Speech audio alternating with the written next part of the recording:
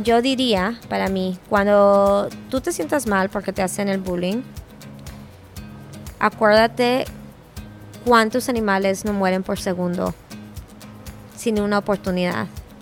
Acuérdate el por qué lo haces. Si es por el medio ambiente, acuérdate que nuestro planeta te necesita. Si es por los animales, recuerda a los animales. Si es por tu salud, acuérdate que solamente tú puedes pelear por tu salud. Hola, bella amigos, y bienvenidos al Veg Talk Podcast en español. Mi nombre es Ana y soy la conductora de este show. En el Veg Talk Podcast hablamos de veganismo y todo lo demás. Ustedes acaban de escuchar de Janette Fernandez, organizadora de eventos en Los Ángeles, California. Hoy les hablo desde Playa del Carmen, donde me pasé un día increíble conociendo gente hermosa, entrevistando gente increíble y dando una plática de veganismo. Mil gracias a Casa Animal por abrirme sus puertas y dejarme hablar de cosas que me apasionan. Si se encuentran en Playa del Carmen, les recomiendo muchísimo checar Casa Animal, donde siempre hay pláticas, eventos, donde pueden aprender más de veganismo, de meditación, conocer gente increíble, mucho, mucho más. Búsquenlos en Instagram y en Facebook como Casa Animal. Ok, si ya llevas varias semanas o hasta meses escuchando nuestro podcast y te gustaría apoyar nuestro trabajo, hay varias formas de hacerlo. La más fácil es simplemente escucharnos todas las semanas, compartirnos con tu familia y amigos o compartirnos en las redes sociales. También nos puedes apoyar al comprar tus productos favoritos veganos por la página de Vegan Label o Vegan Label y usando nuestro código de descuento VegTalk10. No solo recibes un 10% de descuento en tu compra, sino también nosotros recibimos una mini comisión de tu compra. También si compras por la página de internet Amazon, puedes usar nuestro código de comisión o nuestro enlace de comisión que es www.amazon.com/shop o shop/Ana Alarcón. Mediante este enlace, tú haces todas tus compras todo el tiempo, las veces que quieras hacer compras. A ti no te cuesta nada más o te cobran nada extra. Y a nosotros nos dan una mini comisión de cada compra que tú haces. Estas mini comisiones nos ayudan a pagar cosas como la página de internet, el software para editar el podcast y hasta poder pagar la página donde hosteamos el podcast, porque todo esto cuesta dinero. Nosotros no ganamos nada de ese dinero y si alguna vez hay una ganancia, no es para nosotros, simplemente vamos a donar toda esa ganancia a organizaciones veganas. Tu apoyo, simplemente escucharnos, es increíble, pero si existe algún otro apoyo que nos quieras dar, te lo pedimos muchísimo y neta, mil gracias por todos los que nos apoyan de miles de formas. Ahora sí, hablemos de este episodio. En este episodio me senté con organizadora de eventos Janette Fernandez. Hablamos de todo un poco, desde qué fue crecer en un pueblo de México y el contraste a mudarse a Houston, Texas, hasta las raíces mexicanas de verdad, de dónde viene nuestro alimento, cómo podemos crear eventos y contenido que pueda incluir a todos. Y también hablamos un poquito del elitismo y el clasismo que existe a veces en México. Hablamos de diferentes tipos de activismo y bueno, mucho más. Janette es una mujer con mucha energía, pasión y carisma. Lo que me encanta de ella es su seguridad y confianza en lo que cree y que no tiene miedo de decir lo que piensa. Espero que este episodio te motive a seguir tus sueños y a no tener miedo de hacer lo que tú quieres y decirlo. Los dejo escuchar de Janette y a disfrutar de su fin de semana. Y como siempre, te invito a ser más amigable, compasivo y que tengas paciencia con todos los que te rodean. Y ahora sí, escuchemos de esta conversación. Nos hablamos al final. Estamos de regreso el día de hoy, pero en Los Ángeles, California. El último episodio antes de este fue en San Francisco. Pero hoy estoy con mi amiga de Instagram y ahora en la vida real, Janette Fernandez. ¿Cómo estamos? ¿Nerviosa? Bueno, ¿por qué? ¿Por qué? Los Ángeles es un lugar bello, soleado y hermoso. Eso todo bien. Sí, me traigo literal 2 chamarras viniendo de Portland porque ya está empezando a hacer frío. Y llego aquí y empiezo a quitar todo el calor que hace. Impresionante. Sí, no, el frío para nada, no somos amigos el frío y yo. Así es que esto es perfecto con sol, por eso estoy aquí también, en la ciudad de Los Ángeles, me encanta. Sunny California. Sunny California, con mucho smog y todo, pero como quiera bien.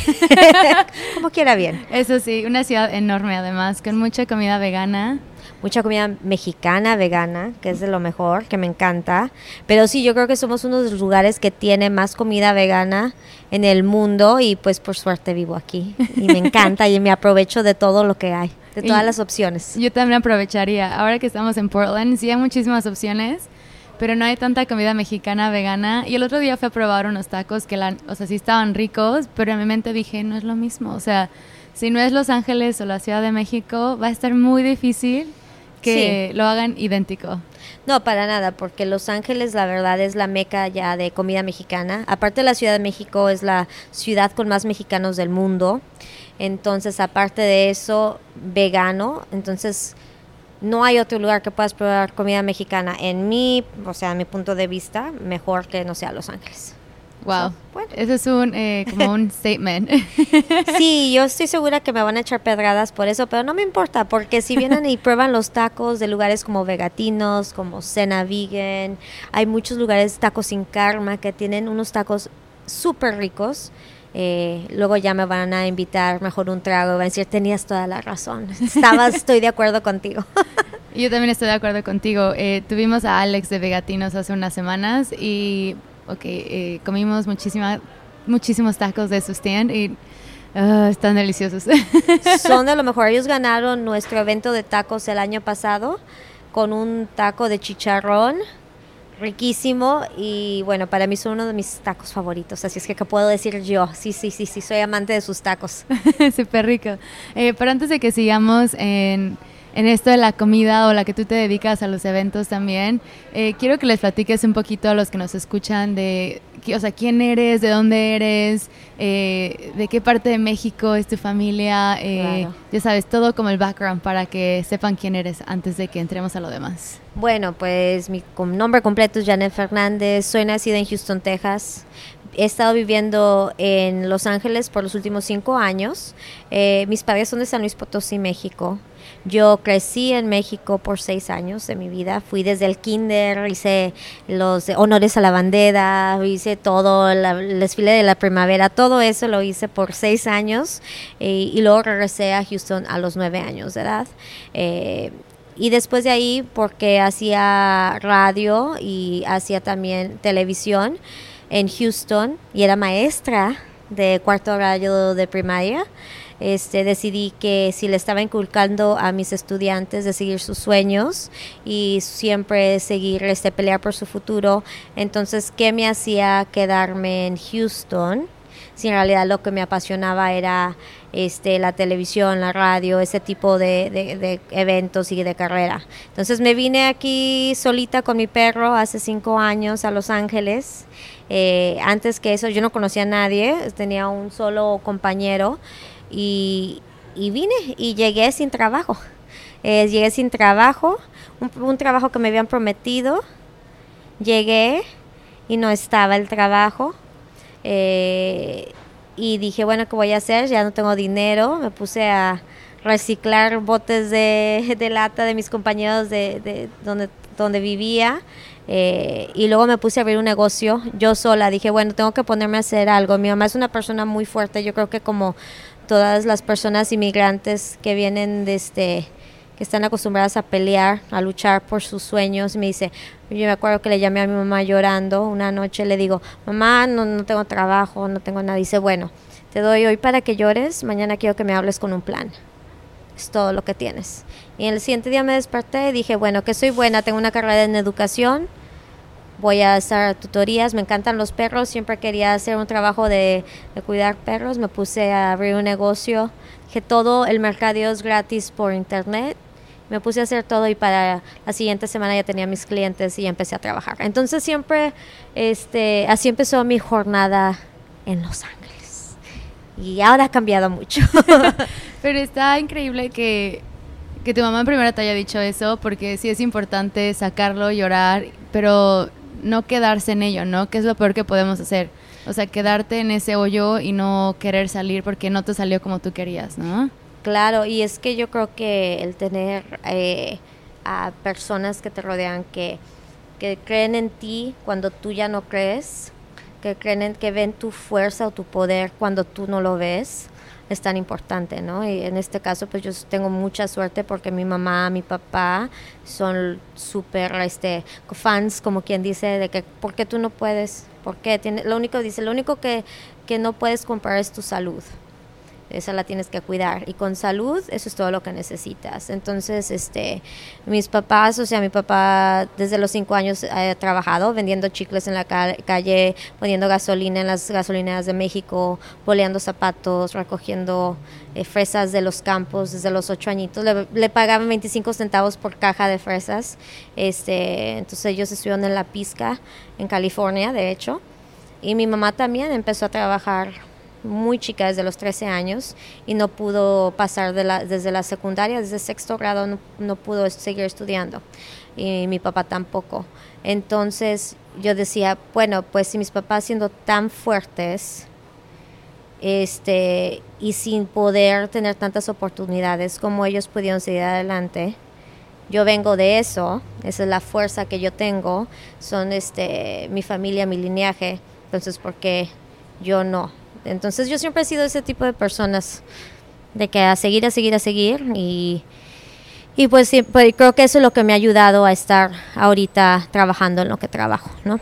Está increíble también que no te da pena o vergüenza saber de dónde eres, y además como, no sé, como estar orgulloso de eso, ¿no?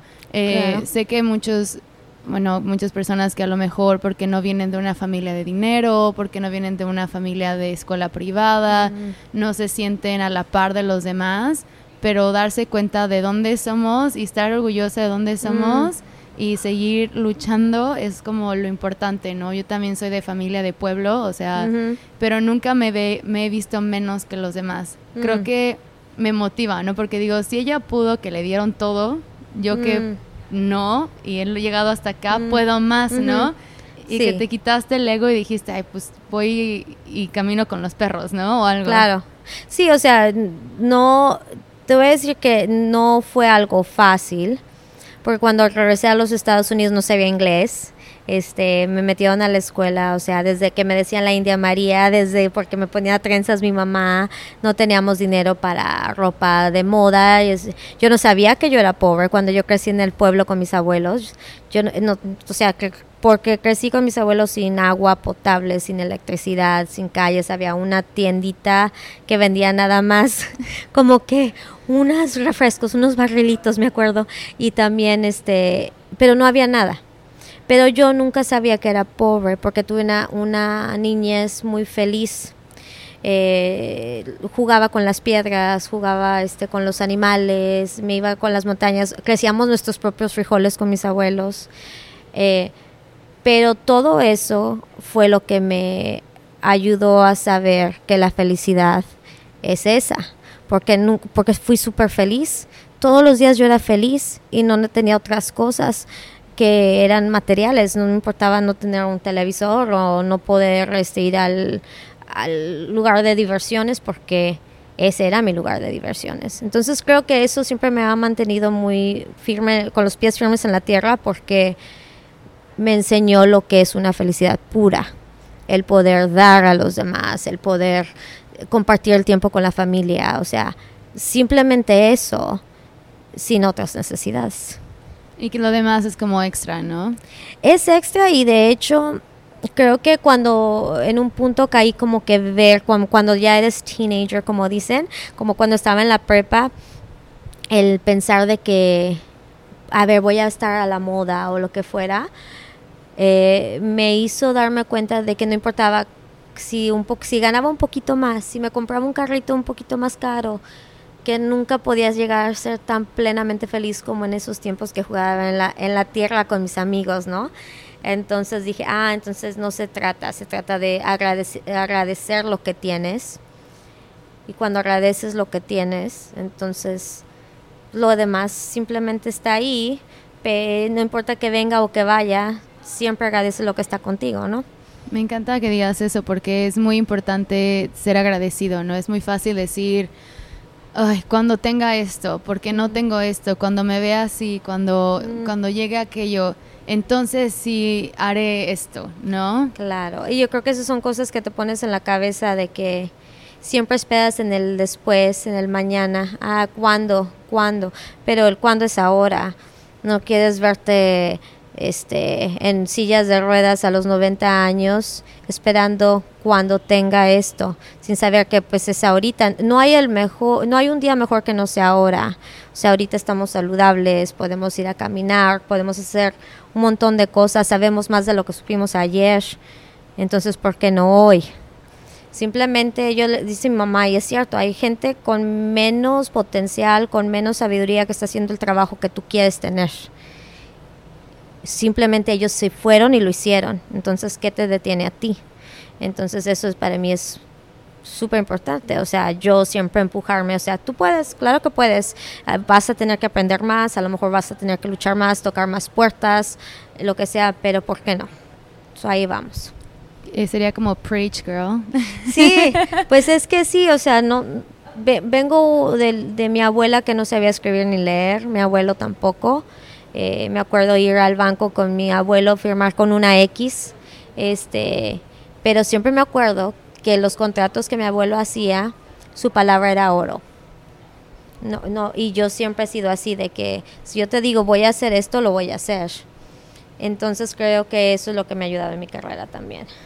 Sí, especialmente en ciudades tan grandes, ¿no? Cuando hay tanta gente que podría hacerlo, hacer lo que dices que vas a hacer dice mucho más de ti como persona a decir, sí, comprometerte, pero no terminar haciéndolo, ¿no? Claro. Y dar un buen evento o alguna buena campaña, etcétera. Antes de que entremos a toda esa parte de los eventos, quiero saber un poco qué pasa cuando te vienes a Los Ángeles. ¿Ya eras vegana o tuviste como una transición antes de venirte para acá? Sí, cuando yo me convertí en vegetariana, primero, en Houston, Texas, yo trabajaba en Texas Wildlife, era voluntaria. Era voluntaria ahí, y me acuerdo que pues rescatábamos todos los animales, desde águilas, halcones, zorros, o sea, lo que fuera, ¿no? Y yo me acuerdo que una vez estaba tomando la orden del almuerzo de todos los voluntarios. Voy a ir a comprar tacos.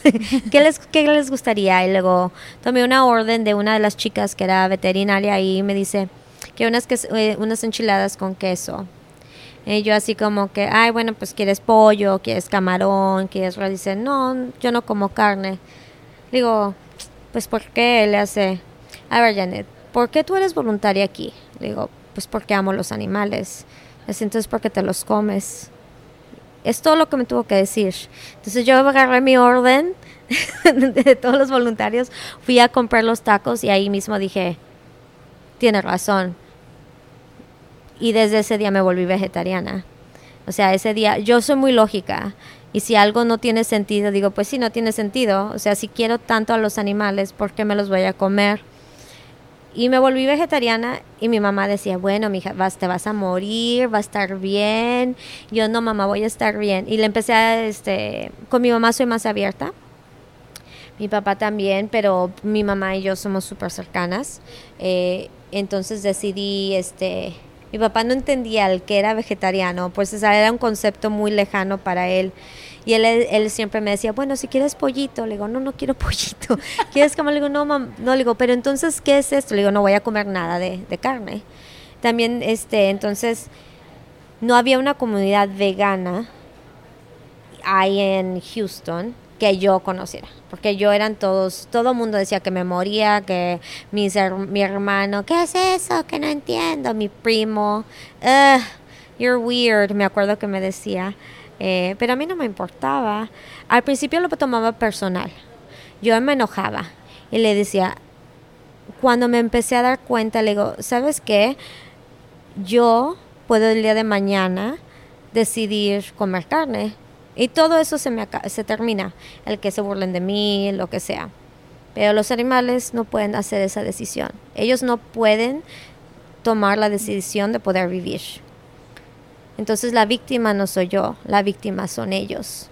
Y entonces yo creo que es cuando yo de verdad de verdad me puse fuerte en lo que era el ser vegetariano, porque no sabía lo que eran lo que eran los lácteos y todo ese tipo de cosas, que había mucho más daño en esa industria.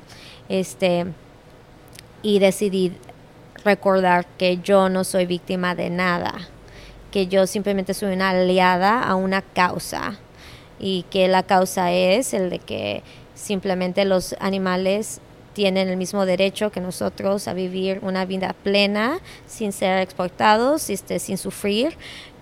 Y así ya me puse súper bien en Houston. Pero cuando vine a Los Ángeles, yo no conocía a mucha gente, entonces vi en un vegan meetup, que sea vegan meetup en Facebook. Le dije, bueno, voy a ir a esta cosa. Yo no entiendo, que algo que no comen leche, que no sé qué rollo. y fui y conocí veganos amables, pero otros que estaban tan enojados, pero así como que, yo odio a los vegetarianos. Yo, a la madre, le digo, ¿cómo que yo era la vegetariana? Y le digo, oye, porque no saben que causan daños a las vacas como quiera, que no saben que los pollos, las gallinas, todo lo que causa. Y pues yo la verdad, yo no sabía. Pero conocí uno que otros veganos ahí que eran súper amables. Entonces me fui a casa, digo, pues Google. Me puse a empezar a buscar todo lo que causaba la industria de la leche, del queso, o sea, todo lo que pasaba, y ahí mismo me volví vegana. Dije, wow. Ok, soy vegana. Pero te digo que yo soy una persona súper lógica. Si para mí me dices, esto causa daño, digo, ok, déjame investigar. Sí, tienes razón. Ok, ya, no necesitamos pelearnos, no necesito defender mi ego, simplemente pienso que uno debe ser eternamente un estudiante. O sea, porque eso es lo que causa el cambio positivo. Entonces, me volví vegana. Pero a la misma vez decía, quiero ser vegana, pero no me quiero juntar con veganos, porque esos veganos son como que, ay Dios mío, como que siempre están de mal humor y son bien peleoneros, y como que no me quiero juntar con ellos. Pero no, luego ya conocí a otros y ya estuvo mejor la cosa. Y sí te cambió todo, ¿no? Pero, sí. ¿Cómo era, por ejemplo, en Texas, cuando estabas con tu familia, que te decían, ay, estás loca, o sea, te vas a morir? Creo que muchos pasan por eso o están en ese proceso en el que son los únicos en su casa que creen en eso y que les cuesta, ¿no? Les cuesta defenderse, a lo mejor son más, pues más sensibles a los que le digan, claro. A lo mejor no todos tienen como tu fierceness, ya sabes, de ellos, y yo quiero serlo. ¿Qué tips les darías a estas personas que estaban o están pasando por lo que tú pasabas en algún momento? Pues mira, lo que a mí me sucedió es que yo nunca estaba tratando de forzar mis puntos de vista en mi familia. Yo simplemente me informaba y ellos veían que feliz estaba, que tenía mucha energía, que no me enfermaba. O sea, yo era maestra de primaria, no me enfermé en 5 años dando clases. Veían que era súper, súper saludable y ellos mismos empezaron a hacer preguntas. Pienso que si alguna vez tú quisiste aprender algo, recordar esa parte. Cuando tú estabas tratando de empezar a aprender, lo primero era abrirte. Cuando tú combates con alguien, como por ejemplo, yo me acuerdo que yo le decía a mi primo, es que tú matas a las vacas, es que tú eres, o sea, ¿cómo no te importa? O sea, un montón. Entonces mi hermano, claro que se va a poner a la defensiva, ¿no? Entonces él me acuerda, you're crazy, siempre me decía eso. Y me decía, es que son animales, pero son comida. Y ya cuando me di cuenta que yo, observando cuando yo daba clases, que mis estudiantes retenían la información más cuando ellos descubrían las realidades, yo les proveía la información, pero ellos la descubrían, ese aprendizaje era permanente y lo sentían propio. Entonces, yo siempre les decía, yo diría, para mí, cuando tú te sientas mal porque te hacen el bullying, acuérdate cuántos animales no mueren por segundo sin una oportunidad. Acuérdate el por qué lo haces. Si es por el medio ambiente, acuérdate que nuestro planeta te necesita. Si es por los animales, recuerda a los animales. Si es por tu salud, acuérdate que solamente tú puedes pelear por tu salud. Todo eso está en tus manos. El activismo del vegano, automáticamente eres activista simplemente decidiendo con lo que comes, ¿no? Entonces es muy fácil poner esa decisión, aunque te duela o lo que sea, it's okay. vas a estar bien, no te vas a morir de llorar, vas a sobrevivir. Yo siempre digo, no te vas a morir, vas a estar bien. Y yo siendo 5 años ya vegana, no me he muerto, estoy bien, mi familia todavía me quiere, todavía me habla, nada sucede. Y ahora me hacen comida, mi mamá ahora es vegana, mi hermano es vegano. Wow. Entonces, mi hermano, el que me hacía mucho bullying, ahora se pone todo lo de mi amiga Alba Perez de animals are not food, they're friends. Eso es lo que se pone mi hermano, súper activista ahora. Entonces, de repente ven la luz. A lo mejor es un diferente camino, pero muchas veces van a ver la luz. Así es que no se apuren, no se apuren, va a estar bien. Especialmente en la cultura mexicana, ¿no? Que somos como bien burlones para todo. Es muy fácil que la gente te diga, es broma, y tú así de, eso es bullying. Pues fíjate, yo creo que lo que mucha gente, especialmente mexicana, no sabe, que en nuestra cultura, originalmente nuestros indígenas eran primordialmente vegetarianos. No se acuerdan de que todo el mundo dice, ay, los taquitos del pastor, ¿por qué no te los vas a comer? Le digo, acuérdate que nuestros grandes guerreros no comían puerco, porque no había puerco aquí, no había lácteos de vaca. Entonces, cuando a mí me van diciendo, es que es cultura, le digo, es que no sabes, tú no entiendes que eso no vino hasta el que nos conquistaron los españoles, no empezó a haber todo esto aquí. El hecho de que tú comas quelites, frijoles, habas, chayote, esos son de nuestros ancestros y eran unos de los más grandes guerreros de todo Latinoamérica, eran fuertes. Digo, entonces, cuando tú me vas diciendo a mí que los taquitos del pastor o lo que sea, le digo, no, niño, esos son los de las personas que nos colonizaron. ¿Cómo se dice? Colonizaron. Colonizaron. Sí. Digo, eso es. Esa no es nuestra comida de nosotros. Ha evolucionado. Pero a mí que me digas que yo soy menos porque no como carne, le digo, no. Yo soy lo que comían nuestros ancestros. Digo, yo no sé, mucha gente no sabe que nuestros ancestros indígenas, los aztecas, cuando los esclavizaron, las mujeres que cocinaban a las damas españolas, las castigaban cuando cocinaban comida tradicional azteca.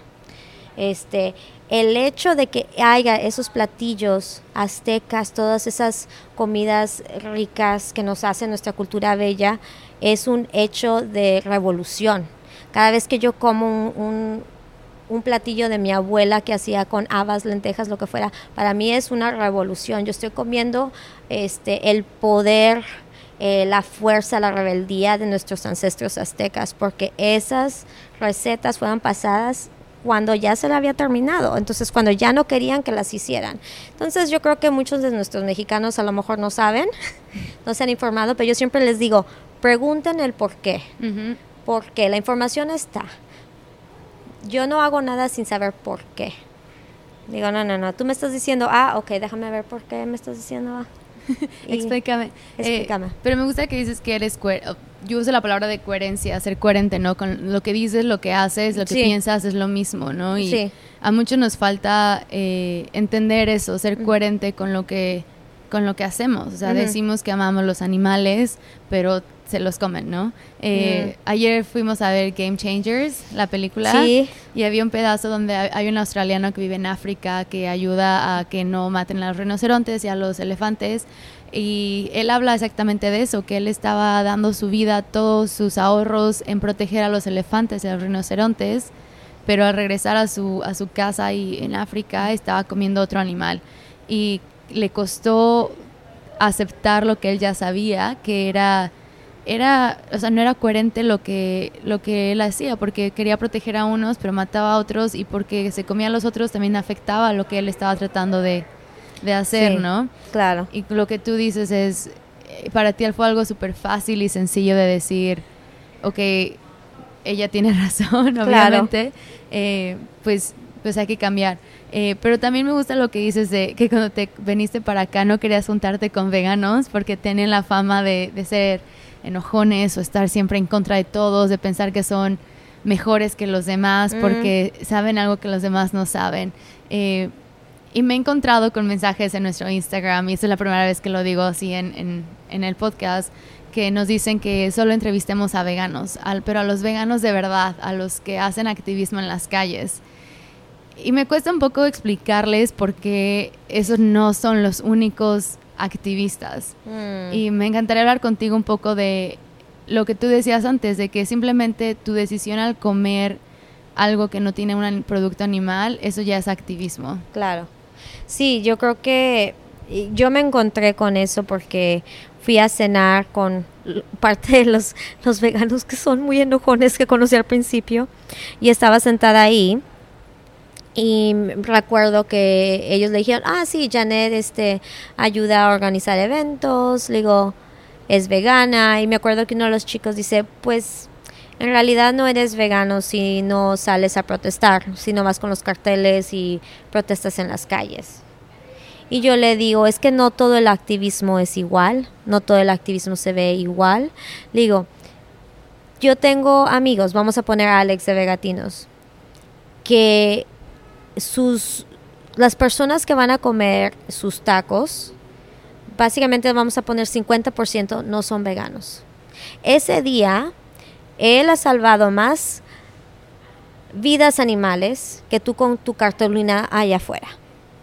Porque esa persona ahora sabe que la comida vegana es rica, que ellos pueden comer un platillo diferente. Tengo amigas como Delicate Rain que hacen ropa sin producto animal. El que ellas puedan vender prendas de ropa sin pieles y alguien puede ver, dura igual que si comprara una piel, eso cambia. Entonces, el activismo no se va a ver igual para todos. Dicen que el activismo está ahí gritando, pero acuérdense que no todo el mundo aprende igual. El que tú me grites en la calle, primeramente voy a pensar que eres un loco. Cuando la gente sale allá con su Biblia y que Jesús te ama, arrepiéntete, yo digo, wow, bueno, Jesús está muy enojado, yo no me quiero juntar con ese. Entonces es igual para los animales. O sea, si tú estás gritando allá afuera como loco, tirando pintura a las personas, yo voy a decir, bueno, primeramente nunca quiero conocer a un vegano porque nunca me lo quiero atravesar. Y segundo, tú te vas a poner a la defensiva. Entonces, recordar que los activistas somos de todo tipo. Para mí uno de los más grandes activistas es Ethan Brown.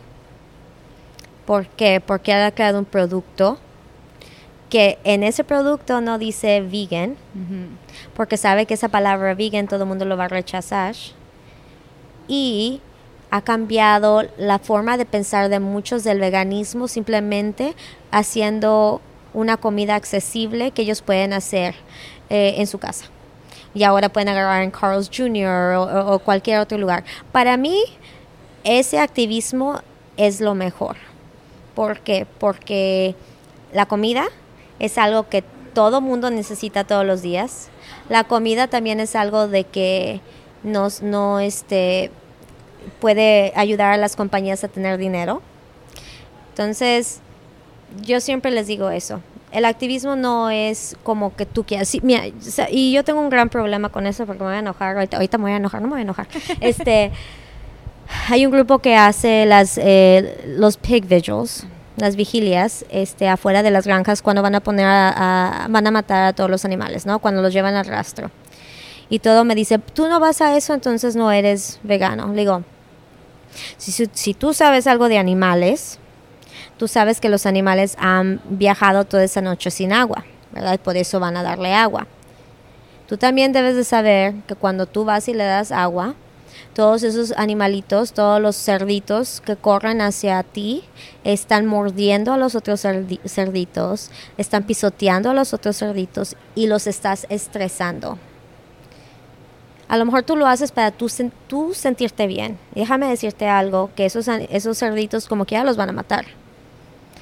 Pero les causaste cierto daño adicional, dándoles porque eso es algo muy estresante y eso es algo muy polémico, porque muchos dicen, no, pero les quiero dar agua. Digo, ¿sabes qué? ¿Les quieres dar agua? Pero ¿por qué te pusiste todo tu maquillaje y te estás tomando fotos y videos para tu Instagram y tu foto así toda sexy?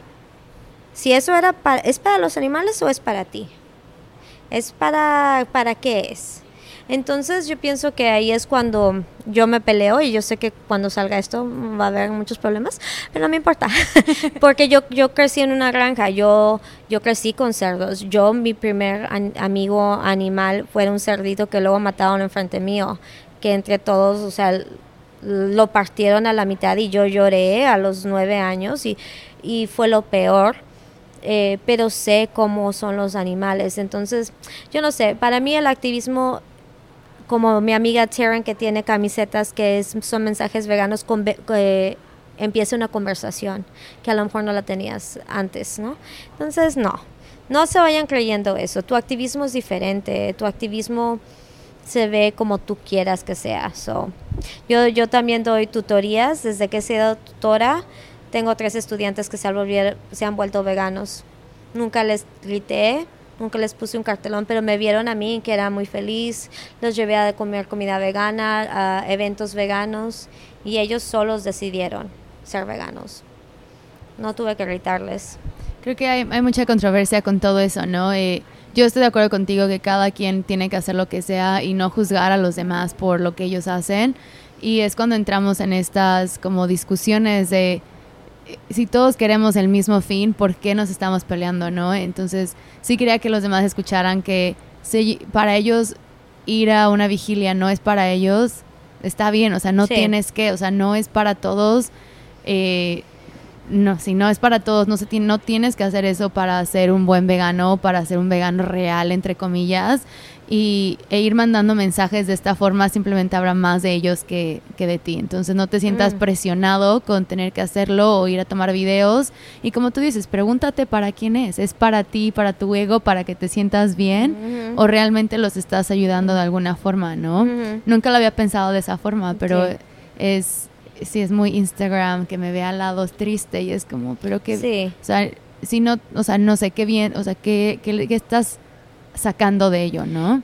Creo que la conversación honesta con uno mismo es lo más importante. Yo digo que es lo más importante, es de verdad saber por qué estás haciendo algo. Yo dejé de ir a muchas fiestas, porque me acuerdo que yo iba y le digo, ¿por qué? Si yo no quiero ir, si me cae ni súper bien esa persona, no, o sea, no, ¿por qué estoy yendo? Yo antes iba a tantos eventos veganos, para que me hagan tag, para que me sigan. Y ahora le digo, no, si no quiero ir, no voy a ir. ¿Por qué voy a ir? Yo no estoy tratando de ser Insta famous. Digo, yo ¿por qué comencé mi cuenta de Instagram? Es porque yo quería compartir un mensaje. Y era un mensaje de que puedes vivir una vida plena sin dañar a nadie. Un mensaje de compasión.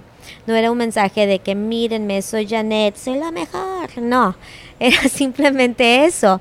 Ahora, y creo que siempre uno tiene que ser honesto. Pero también tienes que acordar de que hay una cosa de mucha gente falsa. Solamente te van a mostrar lo bonito. Yo he visto gente de social media, muchachas, de que van y le dan una mordida a la hamburguesa y la tiran a la basura. Yo he estado enfrente de ahí viendo así, me acuerdo había una apertura de una heladería, y la chica con 2 million followers le dio, foto, y la vio, la tiró a la basura y siguió. Y luego me pongo a pensar, ¿tú sabes cuántas chicas dicen, ¿cómo puede comer así y estar tan flaca? Pero tú sabes el daño que estás haciendo, no ahora, no solamente o sea, a los animales o lo que sea, sino que a las personas que tienen problemas de cómo comer, que dicen, pero si ya como todo eso, ¿por qué está tan flaca? Digo, eso, bueno, yo tengo toda una cosa con social media, porque eso es mucho de lo que yo hago en mi trabajo, pero tienes que ser auténticamente tú, pero en orden para hacer eso tienes que saber quién eres. Y mucha gente dice authentically me en su hashtag. Digo, niña, pero ni siquiera sabes quién eres. Yo te he visto. ¿Por qué te pones tantos filtros en la cara? Si es self-love, entonces self-love, pero no te ves nada de como lo que te pusiste. Entonces, eso es algo como que muy interesante. Yo todo eso lo observo y me quedo, bueno, ¿es realidad o estás vendiendo una versión de la realidad o de lo que quieres que vean? Es interesante todo ese tema. Sí, no, las redes sociales a mí me parecen súper interesantes. También estoy en el medio y tengo muchos amigos que son como los ves en las redes y es difícil encontrarlos. Todo esto de las redes sociales está haciendo un boom increíble en México y cuando voy me doy cuenta de lo mismo, ¿no? De que se me hace como Televisa. Sí, yo creo que una de las personas más auténticas que encontré fue Neto, mi amigo The Raw Boy. Es una de las personas más auténticas que yo he conocido en mi vida, que es exactamente como lo que enseña, lo que muestra. Y le digo, ¿sabes qué? Estos somos nosotros. No somos nadie más. Digo, nadie más va a ser como tú ni como yo. Eso es lo que nosotros podemos hacer, no crear algo que sea parecido a la persona que tiene 3 millones de followers porque ella tiene 3 millones de followers. Le digo, no. Yo soy Janette Fernandez, no voy a ser como esa persona porque no lo quiero ser y porque no soy yo y no soy auténticamente yo. Pero luego he conocido otros que son así en Instagram o en YouTube. Hola amigos, ¿cómo se encuentran? Bla, bla, bla, bla, bla. Y luego los conoces en persona y dices así como, yo, ¿qué está sucediendo? ¿Quién eres, no? Sí, exacto. Entonces, uno tiene que navegarlo con cuidado. Puede ser hermoso, como lo que estás haciendo tú, haciendo podcast y entrevistando y mostrando lo que es la vida en veganismo, pero también puede ser el otro lado y uno tiene que ser muy observativo. Observar lo que en realidad te están mostrando y acordarte que no importa la persona más auténtica, tomaron varias tomas para tomarse esa foto. Siempre. Yo también. Y hablando de las redes sociales, me encanta tu Instagram porque, no sé, viviendo en la costa del otro lado de Estados Unidos, todo es muy smoothie bowls, salads, vegan, es como... Sí, ensaladas y lo sano, ¿no? Me encanta ver tu Instagram porque se me hace súper real. O sea, se me hace que enseña lo que todos queremos comer, o sea, pero vegano. Y enseñar que se puede, como tú dices, tener una vida plena sin perderte lo que quieres comer todos los días y quitar como no sé, como el mito de que solo se comen ensaladas como veganos, ¿no? Sí. Como todo lo demás se puede también. Sí, pues me acuerdo una vez que fui a comer con una pareja, unos amigos me dicen, vino la mesera y pidió la orden, le dice, no te preocupes, ella la vamos a atar a un árbol, ella va a comer pasto. Y yo me quedé, ¿qué? ¿De qué hablas? Y eso es cierto, piensan que eso es lo que comemos, ¿no? Que es solamente vegetales, o mira, te hice una ensalada, le digo, no, yo quiero algo más. Entonces, yo de hecho comencé mi Instagram para los no veganos. Si tú notas, en mi Instagram no hay nada como que animales muertos colgados, nada gráfico, no hay nada de que tienes que ser vegano, nada. Simplemente es como un diario de lo que como, de las hamburguesas gigantes, de todos los tacos que me como, de las pizzas, de todo lo que va siendo así, porque en realidad eso es la vida que yo vivo. Y aparte quería dejarles saber a las personas que no son veganas que no te vas a perder de nada. O sea, podemos comer todo, simplemente la versión vegana, ¿no? Entonces, yo nunca también cuando hacía recetas, nunca hacía nada complicado. Digo, yo no sé hacer una receta, yo sé hacer tofu con frijoles y arroz y eso es todo. Yo no estoy tratando de hacer una receta con, no sé, polvos de la India que vienen, no sé, no, yo no hago eso. Le digo, lo que se me antoja, lo que yo quiero es la comida que hacía mi abuela, que hacía mi mamá. Le digo, eso es lo que yo quiero. Entonces, por eso yo creo que me encantan los tacos. Los tacos, las tortas, las sopes, las tostadas. Haz de cuenta, como decía mi mamá, todo con vitamina T. Entonces, también quería algo que fuera mucho para mi cultura, porque pienso que especialmente los mexicanos, como tenemos una familia tan unida, no queremos ofender a la abuelita que nos hizo el mole, que la receta de la familia, que no te acuerdas. Pero digo, sí, pero las tradiciones están hechas para romperse cuando aprendemos más. Tradicionalmente las mujeres ni podíamos leer. Tradicionalmente las mujeres no podían estudiar. O sea, eran las tradiciones. Pero aprendimos y hicimos cambios. Igual es la comida. aprendemos, hacemos cambios. No puede ser que México, con la riqueza de México, quiera un Wendy's en la esquina, quiera un McDonald's, quiera un Taco Bell. Cuando yo me fui, cuando hubo Taco Bell en México, dije, qué insulto que vengan estos tacos y que la gente los fuera a comer. Digo, nosotros somos el país de los tacos. Entonces, sí, yo creo que por eso más que nada lo hice, porque quería que los que no eran veganos vieran que podían comerse esa hamburguesa triple y y vegana y igual de deliciosa. Lo que pasa es que muchos dicen, pero es que no es saludable. Y dije, yo no dije que yo me volví vegana por la salud. Eso voy a aclarar. Soy más saludable, eso sí lo voy a decir. Pero yo nunca dije, ay, voy a hacer un palo, flaquita, no quiero comer solamente ensaladas toda la vida. Dije, no, yo quiero seguir disfrutando de toda la comida, simplemente ahora sin dañar a los animales. Y lo hago, ¿no? O sea, la comida vegana para mí es súper rico. Ahora como cosas que no comía y que nunca había probado como vegana. Que jamás antes decía, no, qué gross. Y ahora sí me lo como y vegano y más sabroso. Así es que bueno. Te abrió como el panorama, ¿no? Cosas nuevas. Sí, vegetales que yo no sabía. Frutas que también jamás había conocido. Creo que te vuelve más creativo. Porque cuando yo cocinaba antes era pollo, sal, pimienta o ajo y paz y ya lo sacaba y ya. Y ahora no, ahora me pongo a pensar, bueno, si tengo champiñones, ¿cómo los puedo hacer? La coliflor, ahora hago un bistec de coliflor y vamos a ver en qué salsa.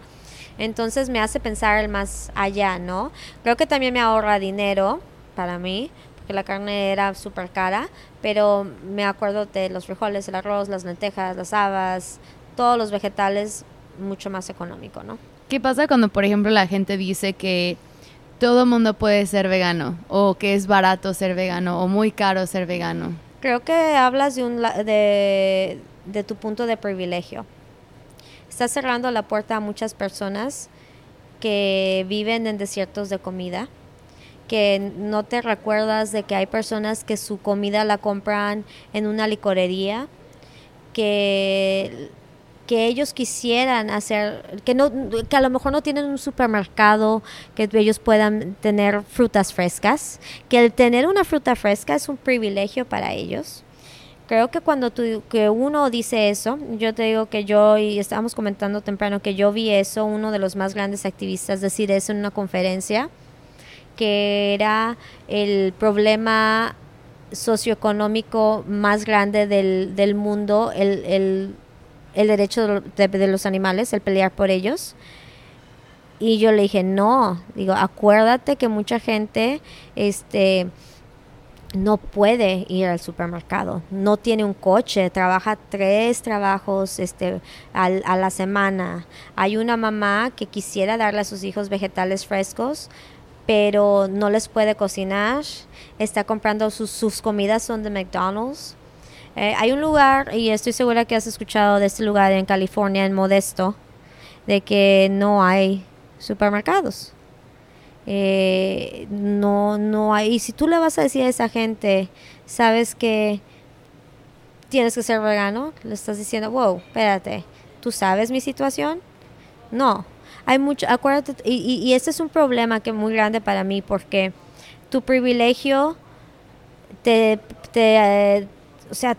impide ver la realidad de los demás. Hay mucha gente que son personas que trabajan en la pizca de vegetales y frutas, que no les pagan lo suficiente para poder comprar esos mismos vegetales y frutas. O sea, que ni siquiera tienen ese mismo dinero. Entonces, no todos pueden ser veganos hasta que no arreglemos los problemas socioeconómicos que hay en el mundo. Es la verdad para mí, es la realidad. Cuando era maestra, yo me acuerdo que tenía un niño y hicimos hicimos un evento y era que tenías que escribir una carta a Santa Claus y tenías que pedir algo para Navidad. Y él lo que pidió es que por favor le cerrábamos las puertas, las ventanas de su casa, porque se metían las ratas en la noche y le mordían los deditos y sus hermanitos tenían frío. Ese niño iba a cazar pajaritos para darles de comer a sus hermanos, porque cuando había vacaciones, mucha gente se les olvidaba que esos niños no tenían que comer. Entonces, si tú vas a ese hogar y le dices, tienes que ser vegano, deja de comer todo lo demás, te van a decir, yo peleo simplemente para tener esto es lo que tengo, y ahora me estás diciendo que está mal. Pienso que es mejor conocer a la persona antes de que digas eso. Cada caso es diferente. Cada caso es diferente. No asumas que todos viven desde tu mismo privilegio. No asumas que todos pueden ir al mercado. A lo mejor $20 es lo único que tienen y no hay mercado para un lado. O sea, hay muchas cosas, ¿no? Entonces, no. Conoce a los demás y acuérdate de que no solamente es compasión para los animales, es compasión para las personas. Creo que muchas veces pensamos que tenemos que decidir entre uno y otro, y esa no es la cosa, es compasión para los dos. Si no tenemos compasión para los humanos, vamos a perder una oportunidad de conocer más sobre ellos y saber que a lo mejor esa persona necesita nuestra ayuda, ¿no? Pienso que eso aprendí cuando mi mamá no se había vuelto vegana, y yo era así como que al principio, cuando uno empieza siendo vegana, como ¿qué? Con todos los demás. Y uno de los veganos primeros que conocí aquí dice, non-vegans suck, que son las peores personas, los que no son veganos. Y yo me acuerdo, mi mamá es la mejor persona del mundo, es la más caritativa, es la mejor. Le digo, lo que le falta es cierta información. Que tú digas que todos los veganos son lo mejor del mundo. Yo conozco unos veganos que son terribles personas. Simplemente el que no comas animales no te hace una buena persona. A lo mejor hacia los animales, pero eso es todo. Digo, así es que tienes que ver a todo. Es como si tú dijeras, los cristianos son lo mejor, porque somos lo mejor. Y ya, no. ¿Cómo eres? ¿Cómo vives? ¿Cómo interactúas con los demás? ¿Qué haces por tu vecino, por tu amigo, por la persona que no conoces? No nada más las personas que te caen súper bien, sino por el extraño. No sé. Puedo hablar las horas de eso.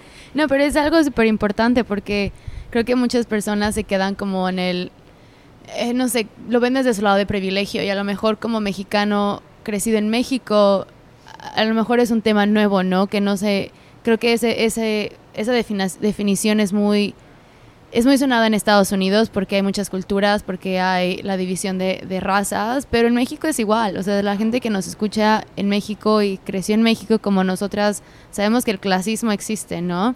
Y es muy fácil decir desde tu casa, cómodamente viviendo en una ciudad donde tienes todo, decir que el veganismo es súper fácil, o sea, todo mundo lo puede hacer, pero ponerte en los zapatos de la persona que vive en un pueblito donde no existen los supermercados, o ellos tienen que tener, o sea, lo que ganan del maíz que ellos están cultivando no les alcanza.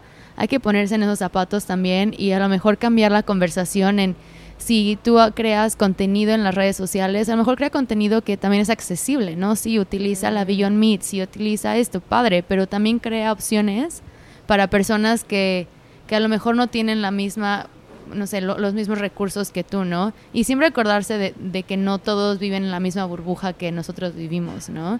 Sí, porque en México yo me acuerdo, y uno lo ve todo el tiempo, yo me acuerdo, he visto unos cuantos eventos veganos en México que son súper, o sea, clase alta, sí. Elitista, súper elitista.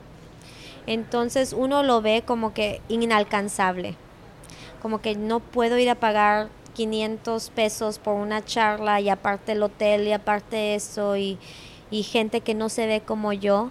La cosa esa también es muy importante para mí, que yo me acuerdo estar en México y pensar que yo no era bonita porque yo no era rubia y con ojos claros y blanquita. Yo me acuerdo que esas eran las niñas bonitas. Es algo también porque la colonización de los franceses, españoles, toda la gente que vino nos hizo pensar que nosotras que éramos más oscuras no, nuestra belleza no era tanto, ¿no? Entonces, cuando vemos esos festivales y nadie se ve como uno va pensando, uy, no es para nosotros, el organismo no es para nosotros, es para los ricos, es para la gente que se ve como ellos, no como yo. Entonces, por eso también, gente que está creando contenido para las redes sociales, se necesita gente que tú te puedas relacionar a ellos. Si tú puedes ver a alguien que se ve como tú piensas que eso es alcanzable. Cuando no, por eso los libros de historia son tan importantes. Yo nunca vi a nadie que se viera como yo en mis libros de historia cuando llegué a los Estados Unidos. No había una mujer latina fuerte, que me enseñaran, que ellos me mostraran. So, cuando yo me volví maestra, me convertí en maestra, esa era mi decoración. Pura gente que se viera como mis estudiantes, porque eran todos mexicanos, salvadoreños, guatemaltecos, que se fueran ellos, que eran inventores, atletas, todo ese estilo, porque digo, ellos son como tú, se ven como tú lo puedes hacer, ¿no? Entonces, si alguien que está escuchando quiere comenzar un contenido en español o para nuestra gente, por favor, hazlo, porque se necesita mucho. Se necesita muchísimo y siempre lo digo en cada episodio, pero una de las razones por la que quise crear el podcast en la versión en español era porque sentía la necesidad de crear contenido en mi idioma para la gente que es de donde yo soy, que hasta para mi mamá nada más, ¿no? O sea, ella tener a alguien que conoce, que es familiar, que se puede identificar, que puede entender completamente todo lo que está aprendiendo, ¿no? Y que a lo mejor alguien que viene igual de las mismas, como yo, como tú, pueda decir, ay, si ellas pueden, yo también, ¿no? Claro. Y como es súper importante crearlo, y creo que tú, ahora hacemos como el full circle, los eventos que has creado con tu agencia de marketing, con PR, social media, todo lo que tú haces es muy importante, no solo porque promuevas el veganismo, pero que detrás hay la cara de una latina y que es mujer, o sea, no solamente minority, como se dice en Estados Unidos, porque somos parte de la minoría en los Estados Unidos, pero eres como el doble, ¿no? O sea, eres mujer y eres latina, y que tengas cosas súper exitosas y que traigas el primer evento también que apoyaste a Eat Drink Vegan es impresionante, ¿no? Y cuando yo te veo a ti digo, no manches, ella puede hacerlo, yo también puedo, ¿no? Claro. Platícanos un poco qué haces en la parte profesional, qué es a lo que te dedicas tú y cómo llegué a ti. Bueno, pues al principio, pues yo empecé, como quien dice, con el veganismo, simplemente en las redes sociales para mí. Y entonces cuando yo fui a mi primer evento de Eat Drink Vegan, yo dije, wow, esto es un festival que me encanta. Yo no siento que es un festival vegano, simplemente es un festival súper, pero que tiene comida vegana. Entonces lo que me encantó es de que que cuando supe más del 50% no era vegano, la gente que estaba yendo al evento. Entonces yo simplemente empecé a ayudar, siendo un influencer para ellos, pero me encantaba el evento. Entonces cuando ellos vieron qué tipo de trabajo que tenía, fui a una cena que ellos organizaron agradeciendo el trabajo que varias de las personas se habían hecho, y yo les comenté lo que yo lo que hacía antes, que yo trabajaba para la revista más grande de deportes de Estados Unidos antes, que íbamos a eventos, que que hacía relaciones públicas, todo lo demás, y decían, me fui de esa cena simplemente sin nada, y a la semana me contactaron que necesitaban a alguien que les ayudara en los eventos. Y ese día que iba a la entrevista, me iban a entrevistar, tuve un accidente de coche, y tuve el accidente de coche y luego me tuve que ir a la casa y le dije, tengo que ir a esta entrevista. Me subí en un Uber y llegué. Y le digo, a lo mejor no tengo experiencia en lo que tú estás pidiendo, exactamente lo que tú necesitas, pero soy una persona que trabaja muy fuerte. Digo, acabo de tener un accidente y como que ya llegué a mi entrevista, eso es lo que yo soy, es el tipo de trabajadora que hago, ¿no? Y así agarré mi primer trabajo con con lo que es producción y marketing y todo ese tipo de cosas, todo el mercadeo fue con esta entrevista. Y mi primer evento fue LA's Best Vegan Tacos, que es una competencia de tacos veganos con Café Gratitude que hacemos. Este va a ser nuestro 4º año, y lo que yo traje fue algo diferente. Era la mujer mexicana, mujer y mexicana, y ese punto de vista ellos no los tenían. ¿Te acuerdas cuando estábamos hablando de lo que tú tienes es eso, lo único? Yo no tenía que ser cualquier otra persona, simplemente yo. Y empecé yo fui la que traje todos los chefs de Charlie's Vegan Tacos, Sabor de San Francisco, y me acuerdo cuando me traje a Danista de Sabor. Dice, bueno, paisana, sí voy a venir. Le digo, pero ¿tú crees? Y le digo, sí, tú vente. Y ella fue la que ganó. Y todos los fondos fueron para las víctimas del terremoto de México. Para mí era muy importante dar a la comunidad a la que estábamos representando. Si estábamos dando tacos, no íbamos a explotar una comunidad para darlo a alguien más. Todo eso es un evento sin fin de lucros. Pero eso era lo que yo traía, mi perspectiva, mi vivencia, todas esas vivencias, todas esas carencias que a lo mejor uno tuvo de joven o lo que sea, de niño, es lo que te hacen hacer mejores decisiones. Entonces de ahí me hice mi primer Eat Drink Vegan. Hice mis vegan smorgasbord, cuando hacemos smorgasbord todo vegano. Empecé a aprender de la comida porque yo tomé muchas fotos de los restaurantes. Y bueno, hice mi primer Eat Drink Vegan. Me estaba volviendo yo loca. Antes que eso hice Coachella con producción, ayudar con el director de comidas y bebidas de Golden Voice. Es el fundador de Eat Drink Vegan. Trabaja para la compañía que produce Coachella y Stagecoach y varios lugares. Entonces me dijo, ven a trabajar conmigo en Golden Voice para este evento. Yo, ok, yo no sé nada, pero aquí voy. Yo creo que como buen mexicano, uno dice, bueno, sí. Y luego dice, no sé lo que estoy haciendo, pero voy a averiguarlo, voy a preguntar y a ver, ahí le sigo. Y me fue súper bien.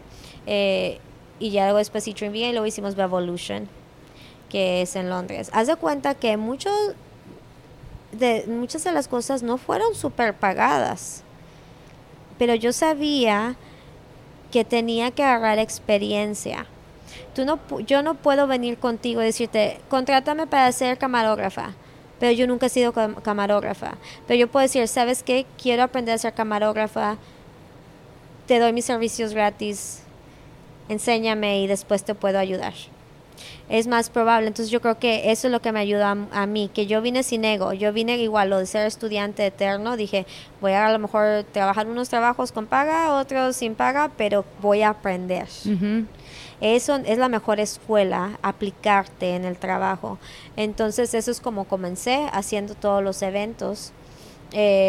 Ahora es en nuestro 4º año de los tacos y va a ser de hecho pronto. Y ahora yo soy básicamente la que me pongo a organizar, la que me pongo a hacer, a ver los tacos, las tortillas, todo lo que vamos a hacer. Pero me encanta porque para mí esos son los eventos que atraen a las personas, que si te vas a divertir, va a haber comida muy rica, no voy a gritarte en tu cara, vuélvete vegano, no.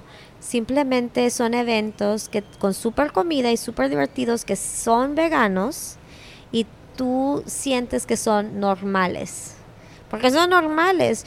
Por eso para mí no es bueno que poner la comida vegan. Hay una gran pelea en Londres, que cuando fuimos a Revolution en Londres, la chica le estaba hablando de eso, y para mí es algo muy importante de que cuando pongas comida, que no diga la palabra vegan, simplemente es comida, hecha con diferentes ingredientes. Pero es comida, no es una comida rara, extraña, lo que sea, simplemente tiene diferentes ingredientes, ¿no? Esa es otra conversación. No, pero es súper cierto. Estuvimos en Australia y hablamos con la chef de Smith & Daughters y ella también decía lo mismo. Dice, yo quiero que la gente diga qué rica está mi comida. Comida, no está rica para ser vegana. Exacto. No, quiero que sea comida. Y para que los que nos escuchan a lo mejor nunca han escuchado de estos eventos, si se van a Google van a poder encontrar mucho, pero Eat Drink Vegan fue uno de los primeros, el primer evento vegano o plant-based que se hizo en Estados Unidos. Miles y miles de personas, muchas personas vienen a Los Ángeles solo para ese evento. O sea, conozco amigos de México que han venido a Los Ángeles solo para el evento, para ver qué hay, traer todo lo nuevo.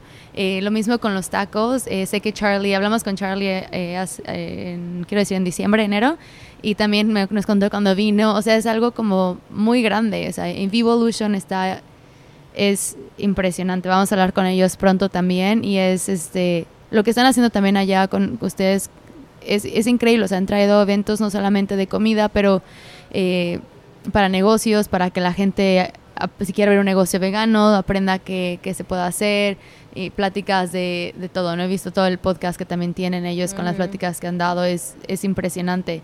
Pero bueno, ya te tengo aquí sentada por más de una hora. Entonces, para terminar, hemos estado haciendo unas preguntas rápidas para que te conozcan de otra forma, ¿ok? Claro. ¿Cuál sería tu cena perfecta, incluyendo entrada, plato fuerte y postre? Ay, Dios mío, es que tengo tanta comida. Bueno, te puedo decir que la entrada, los sopes de mi mamá.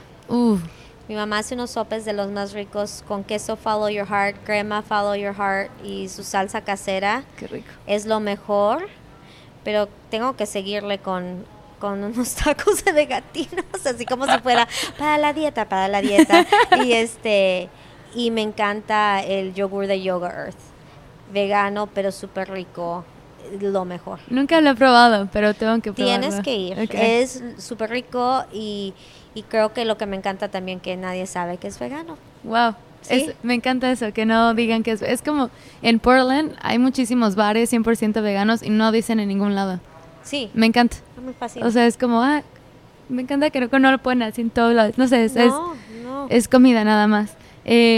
¿Cuál es qué prefieres? ¿Desayuno, comida o cena? Uy, cena. ¿Cena? Creo que Siempre eres la cena. primera. Yo cena porque es que la verdad yo creo que soy muy muy mexicana porque siempre pienso en los tacos y en las tostadas, en tortas, y como me encantan los frijoles, yo puedo vivir con frijoles todos los días. Creo que es por eso, Okay. simplemente. Eres la primera que dice cena, así que ¿té o café? Café. Yo también, cafetera. Café, sí. Como súper. buena mexicana Café también. de olla. Sí. ¿Prefieres algo salado o dulce? Uy, salado. No, yo lo dulce puedo dar una mordidita y lo dejo, pero salado, por eso las papas fritas, Yo también, sí. las chips con guacamole, todo lo que sea salado, amante. De hecho, vamos a ir a comer tacos. Qué rico. Ya les contaremos qué tal. ¿Cuáles son tus especias favoritas para cocinar? Porque alguien una vez Dulce, por si Dulce nos escucha, empezó a decir que le encantaban los conejos, pero no, especias para cocinar. Yo los conejos, no. Para cocinar simplemente el ajo. El ajo me encanta y los cominos. Yo creo que los cominos, porque me recuerda, es mucho usado en la comida mexicana y yo creo que el ajo, si pones ajo a cualquier cosa como que sabe rico. Sí. Y aparte no cocino mucho, cocino más o menos, pero creo que con estas no voy mal. No, para nada, súper bien. ¿Qué prefieres, chocolate o crema de cacahuate? Peanut butter. Uy, chocolate como crema de chocolate. Como quieras, en cualquier forma. Uy, chocolate oscuro. Especialmente si tiene almendras y sal. ¡Uy, qué rico! Sí, eso me encanta. ¿Y mucho. qué te llena? No tiene que ser comida. Uy, ¿qué me llena? Una conversación con mi mamá. Es lo que me llena más. Sí, me hace reír, me hace pensar, me da energía, o sea, todo. O sea, como puedo colgar con ella después de 10 minutos y digo, ya, estoy feliz. Me encanta. Sí. Ay, se me puso la piel chinita. Márquenle a sus mamás, por favor. Sí, por favor, siempre, siempre. Qué mejor manera de terminar hoy. Janette, podría pasarme 5 horas contigo platicando de miles de cosas. Cuéntanos dónde te podemos encontrar y qué eventos se vienen, porque esto sale el sábado, así que si alguien está por aquí. Sí, tenemos el evento de LA's Best Vegan Tacos este sábado de 11 a 5. Va a ser para recaudar fondos para Immigrant Defenders Law Center, que es un centro de abogados que ayuda a los inmigrantes que no tienen recursos. Me pueden encontrar en Janette R Fernandez en Instagram, también en Eat Drink Vegan, si quieren seguir la cuenta de Eat Drink Vegan. Y también estoy organizando The Gentle Bar en el aniversario de 20 años, el 28 de septiembre. Puedes ir a conocer a todos los animales, es algo privado y aparte estoy organizando toda la comida. Como siempre va a haber vegatinos, va a estar ahí. Increíble. Vegatinos, así es que por favor acompáñenos. Perfecto, pues muchas gracias. Janette, un placer de verdad. Espero que nos sigamos viendo después de esto. Sí, ahora sí, ya en persona. Sí, así es. Gracias. Sí. Wow, ¿qué piensan, Janette, mil gracias por sentarte conmigo a platicar un buen ratote y a todos los que escucharon hasta el final. Si quieren seguir a Janette, búsquenla en Instagram como Janette R Fernandez o sigan a su evento, Eat Drink Vegan. Y ya saben, si les gustó este episodio, compártanos en las redes sociales, taguéanos para que te veamos y te repostemos. Y chécate nuestro canal de YouTube, donde siempre pongo clips y mucho contenido nuevo detrás de cámaras y mucho, mucho más. Y como siempre, amigos, si tienen alguna duda o sugerencia, mándame un mensaje por Instagram, ya sea a la cuenta del podcast, que es Veg Talk Español, o a mi cuenta personal. A mí me encuentras como Ana Alarcón. Nos escuchamos la próxima semana. Hasta luego.